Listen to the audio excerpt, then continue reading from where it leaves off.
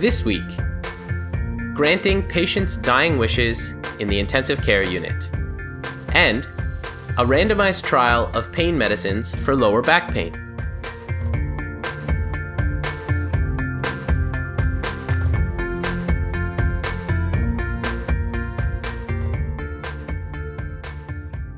Hello, and welcome to The Rounds Table, a weekly podcast about major new research in medicine hosted online at healthydebate.ca. My name is Amol Verma. I'm a resident in internal medicine at the University of Toronto. And today I'm delighted to be joined by Janice Kwan, who is a general internist at Mount Sinai Hospital in Toronto. Hey, Janice, how's it going? I'm good. How are you, Amol?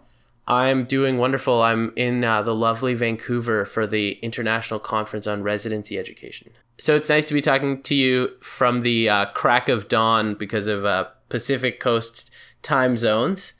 So if I'm a little sleepy, I'm still sort of rubbing the sleep out of my eyes over here. So you'll have to excuse me for that. But why don't we just jump right in, Janice? I want you to tell me about a study looking at granting patients' dying wishes in the intensive care unit. Thanks so much, Amol. Today I wanted to talk about a paper that I came across in the Annals of Internal Medicine called Personalizing Death in the Intensive Care Unit, the Three Wishes Project by Cook and colleagues. In this study, the investigators sought to bring peace to the final days of a patient's life and to ease the grieving process by soliciting three wishes from patients' families and clinicians, and they found that, in doing so, they were able to facilitate personalization of the dying process. Interesting. So, Janice, why don't you tell me a little bit more about why you wanted to talk about this study? And then I'm brimming with questions. For sure.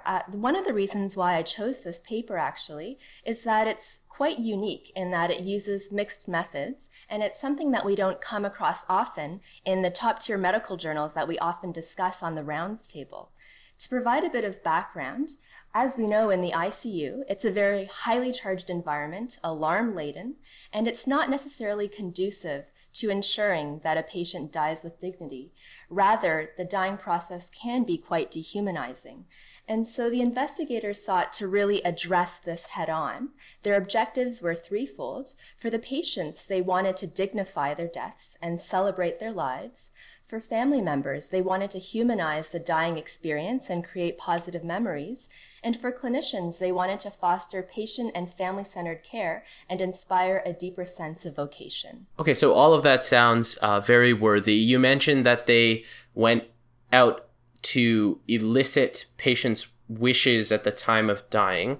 So I guess my question is, was this also about trying to have those wishes be fulfilled, or was it just about sort of talking about what those wishes are and then letting processes happen naturally from there? So this is an interesting study in that through multiple iterative pilots, they were able to ensure that both these wishes were first elicited and thereafter fulfilled, either before or after death, depending on how imminent death was for that given patient. So they were really actually their goal was also to fulfill those wishes, not just to elicit them. Exactly. So basically what they did was they enrolled 40 patients as well as their family members and caregivers looking after these patients in a 21-bed medical surgical ICU in Hamilton, actually, so St. Joe's Hospital. And they had two criteria that they needed to fulfill. So they needed to meet one of two of these criteria. The first of which was that a decision had been made to initiate palliative withdrawal of life support, or that the clinicians had communicated to the patients or their family members that the probability of death in the ICU exceeded 95%. Okay, so those were the only two inclusion criteria? They were the only two inclusion criteria. And were there any exclusion criteria? Yeah, it looks like there was one. Patients were excluded if they were admitted to the ICU for less than 6 hours. Okay, so once they'd enrolled patients, what did they do? What they did was to honor each of these patients. A set of wishes was generated by the patient's family members or clinicians, and then implemented before or after the death by either the patients, the families, the clinicians, or the project team. Okay, and then how did they respond to that list of wishes? So what they found was that overall, they were able to fulfill 97.5% of these wishes. So quite remarkable in terms of the number. And that was 159 wishes in total. In terms of costs, they ranged from $0 to $20 per patient. And from the quantitative perspective, they were able to find quantitatively that end-of-life care was rated high by family members who completed a validated instrument called the Quality of End-of-Life Care 10. From a qualitative perspective, they were able to confirm that overwhelmingly implementation of this project was able to personalize the dying experience for patients, families, as well as clinicians. So it sounds like a pretty meaningful intervention, definitely for the families and those who participated in these patients' deaths. So can you give me an example of the kinds of wishes that they were able to fulfill? For sure. So using the qualitative approach, the investigators were able to categorize the wishes into 5 broad categories, the first of which was humanizing the environment. So an example of this might have been soliciting personal mementos for the patient's room, or recreating a date night in the ICU. The second category was personal tributes. An example of this might have been planting a tree in the patient's honor or holding a tea party at the patient's bedside. The third was family reconnection. So these included facilitating a Skype reunion, for example, or encouraging visitations by a beloved pet. The fourth was rituals and observances. An example of this might have been renewal of wedding vows at the patient's bedside, or a memorial service at the patient's bedside. And the fifth category was broadly labeled as paying it forward. For example, a family member securing a hospital volunteer position or organ donation after the patient died. That's really interesting. I mean, I think that's probably the category of things I would imagine people would wish for. I guess I have a couple of logistical questions. So they looked at enrolling patients from the time that a decision to withdraw care basically or institute palliative care had occurred. And so from my experience, that would be a very short time between enrollment and death for the patient. Is that true? So you're absolutely right. If you look at the median time from enrollment into this project and death, it was 1 day for patients with an interquartile range of 0 to 2. So the patients included in this study were very imminently in the dying process and near the end of life. And so how did they have enough time to elicit all these wishes and then implement them?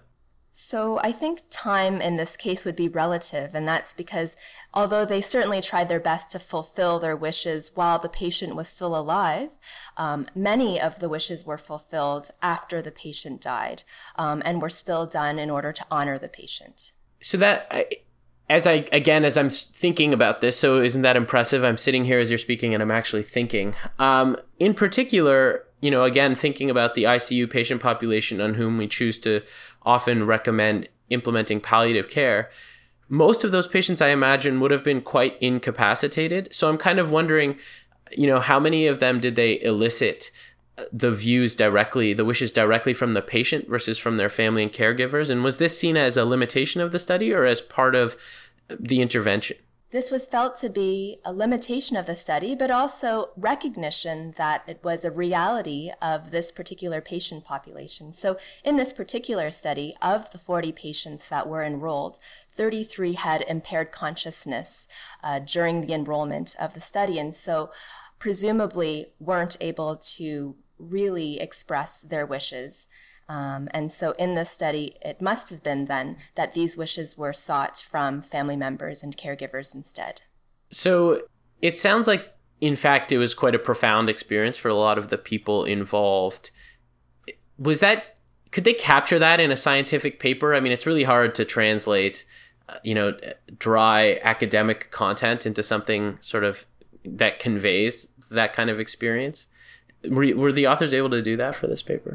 It's interesting that you raise that point because I have to say, in the many years now that I've been reading scientific journals, I have to say this is probably one of the most poignant articles I've read, and I was surprised to have encountered it in a top tier medical journal like Annals of Internal Medicine. And one of the reasons why I found it so unique is that it used the mixed methods that included both quantitative and qualitative work. And actually, I wanted to read for you 2 exemplars from this type of qualitative paper that we don't talk about that often on the Rounds Table to give you an example. Sure. I'd be very curious to hear. So one exemplar comes from a daughter, and it's meant to be an example of giving the families a voice. She says, quote, "So my mom's lying there, cognitively dead. Her heart's still beating. She's on life support. You have no idea who she really was. And this, it was just wonderful. It struck a chord because it allowed me to talk about her and, give the staff a vision of who she was." Yeah, thanks for sharing those. I think they really capture the essence of what the project was about. So why don't you wrap up, Janice, and tell me what are the major takeaway points from this study? For me, the major takeaway points are twofold, the first of which I mentioned already, and that is that we should ask patients what's important to them, and that it seems to have a profound impact on patients, family members, and clinicians. The second is a methodological one, and that is that mixed method studies, which include both quantitative and qualitative methods, can be an effective tool for evaluating nuanced questions such as end-of-life care. Okay, perfect, Janice. Thanks so much. Let's change gears and move on to our second topic.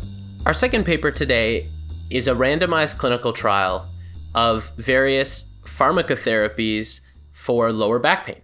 This study was published by Friedman and colleagues in JAMA. So this randomized control trial found that in patients who have acute lower back pain, naproxen alone was just as effective as naproxen when combined with a muscle relaxant or an opioid medication.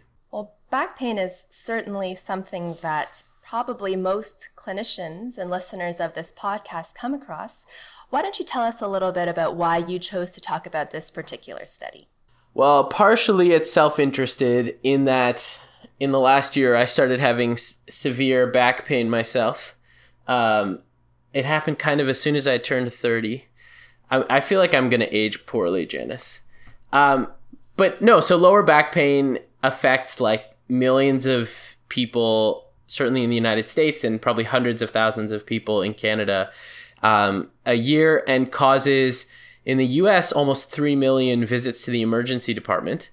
Observational studies show that even after about 1 week, almost 70% of people still have back pain. 70% of people are still using analgesics. And so there's a very legitimate question about what analgesics you start patients on and whether those are effective.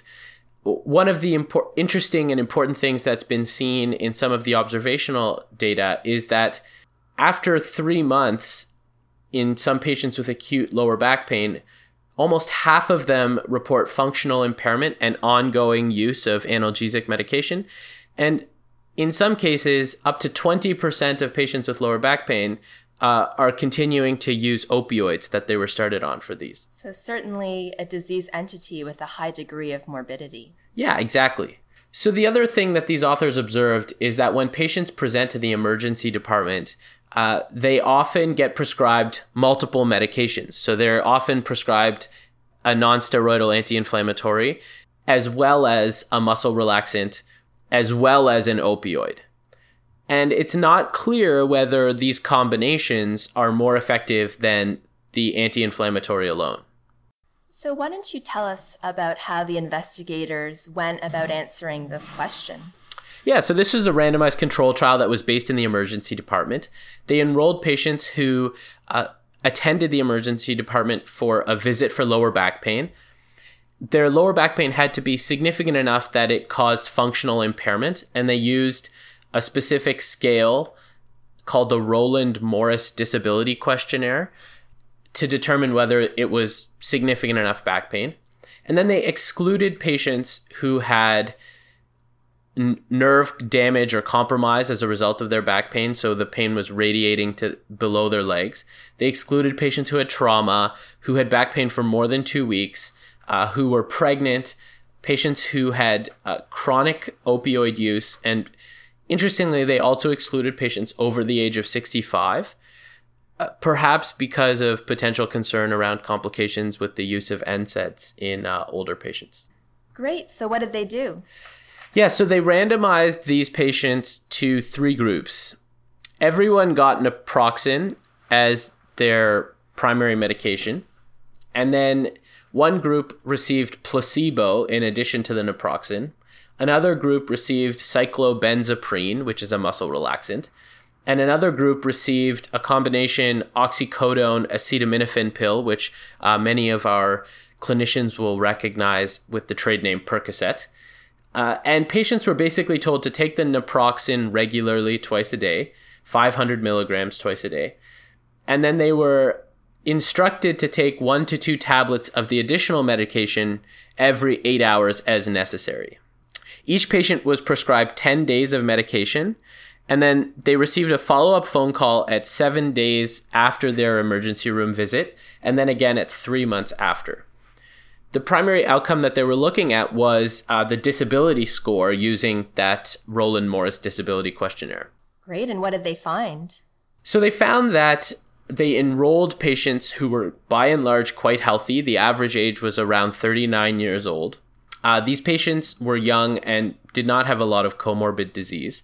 The baseline disability score for these patients, so the Roland Morris questionnaire goes from 0 to 24. 0 means no disability, and 24 means maximum completely debilitating disability. The baseline disability score when people were enrolled in the study was around 20, so quite disabling back pain.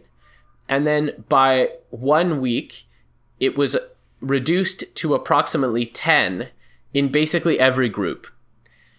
The meaningful clinical difference on that scale is about a difference of 5. So the study was powered to detect a difference of 5 on the questionnaire. And pretty much all of the groups had a difference of 10. And there was no significant differences between the groups.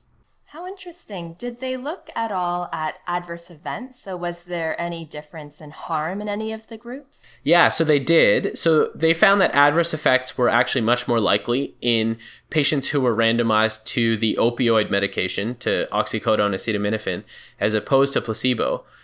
And so about 31% of the patients in the oxycodone acetaminophen group had an adverse event, predominantly GI-related events, whereas in the anti-inflammatory alone group, there was only 7%. So that's a difference of 19% and a number needed to harm of 5.3. And that was statistically significant. And then similarly, they found that in the muscle relaxant group, there was also a statistically significant difference in adverse events with a number needed to harm of almost 8. So not insignificant harms with both the opioid and the muscle relaxant. And really not that surprising either. It would be interesting to see if they had, let's say, another control group with no naproxen and no muscle relaxant or opioids to see if there was any difference. Because presumably we know that NSAIDs as well aren't without harm. So it'd be interesting to see what that might show. Yeah, I agree with you. The reason they didn't do that is there have been randomized trials that have shown that the anti-inflammatories are superior to placebo in terms of effectiveness for treating acute lower back pain. And so I think that's why they didn't feel the need to replicate that result in this patient population. Oh, that definitely makes sense. So, Amol, why don't you then tell us what your takeaway points are from this paper? So I think the major takeaway point here is that in this relatively young, relatively healthy patient population in the emergency department with acute lower back pain, there was no role for medications other than anti-inflammatories. Patients did not derive benefit from muscle relaxants, and they did not derive benefit from opioids. And so I think this pretty resoundingly tells us that in patients with acute lower back pain, honestly, the best treatment is reassurance, which as someone who's had lower back pain before would not actually feel particularly reassuring, and perhaps anti-inflammatory medications, but there's no need to add additional therapies. Great, thank you for that. Okay, thanks, Janice. So why don't we move on to our final segment of the episode. This is our Good Stuff segment, where we bring you short and sweet recommendations from the world of medicine. So Janice, what caught your eye this week? What caught my eye this week is a feature in the New York Times website called Patient Voices. It doesn't seem like a new feature, but it's definitely one that caught my eye. It looks at first-person accounts of the changes, challenges, and rewards that patients face with a variety of health issues as diverse as alopecia, Alzheimer's, Charcot-Marie-Tooth, and hemophilia. And it are 1 to 2 minute snapshots from the patient's voice informing us of what it's like to live with their conditions. And I found it to be very touching and very insightful and helpful as a clinician to hear how these patients experience their disease. And I would highly recommend it to our listeners. That's a great recommendation. Thanks, Janice. I hadn't heard of that before, so I will definitely check it out. What caught your eye, Amol? So my recommendation this week is something that people probably have heard about in the last couple of weeks in the sort of medical media.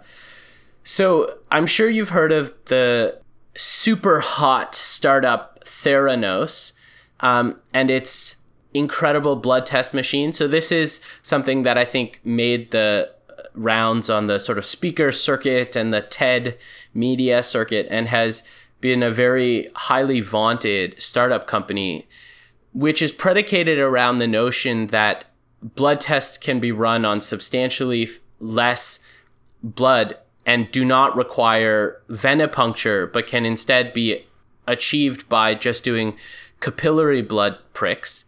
And so recently there was this very detailed expose in the Wall Street Journal, basically stating that, in fact, many of these claims of the company were overstated, and perhaps the technology wasn't as developed as they had thought. In particular, they say that the machine that uses the capillary blood has only been used to run about 15 of the various, hundreds of blood tests that they've claimed it could run.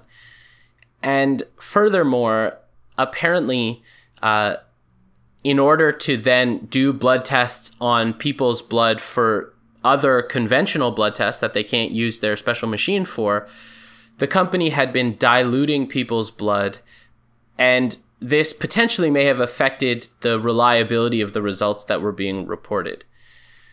So certainly it's a heavy-hitting condemnation of the company, and it'll be interesting to see how this evolves over time. It kind of points to some of the perils with the hype cycle as it relates to healthcare.